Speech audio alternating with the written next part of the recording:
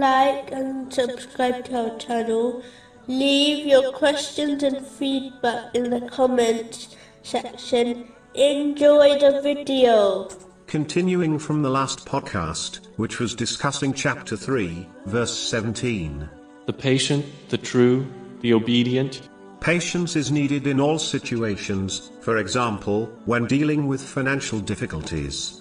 Patience is needed to prevent one from complaining and becoming displeased with destiny. A Muslim must realize that Allah, the Exalted, gives people what is best for them, even if they do not see the wisdom behind the choice. He does not give people according to their desires, as this would most likely lead them to destruction. A Muslim facing financial difficulties should always observe those in more difficult situations than them. This has been advised in a narration found in Jami' Tirmizi, number 2513. In addition, what is destined to be their provision cannot change in the slightest, as it was allocated to them over 50,000 years before the creation of the heavens and earth, according to a narration found in Sahih Muslim, number 6748. This will prevent them from seeking wealth through unlawful means. Another common situation patience is needed in is during hardships. A Muslim should remember that the situations they face are not in their control. It is something Allah, the Exalted, has chosen, and no other has an effect on it. Therefore, stressing over something a person has no control over makes no sense.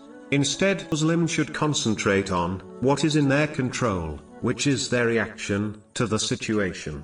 As long as they react correctly to each situation, they will gain reward and succeed.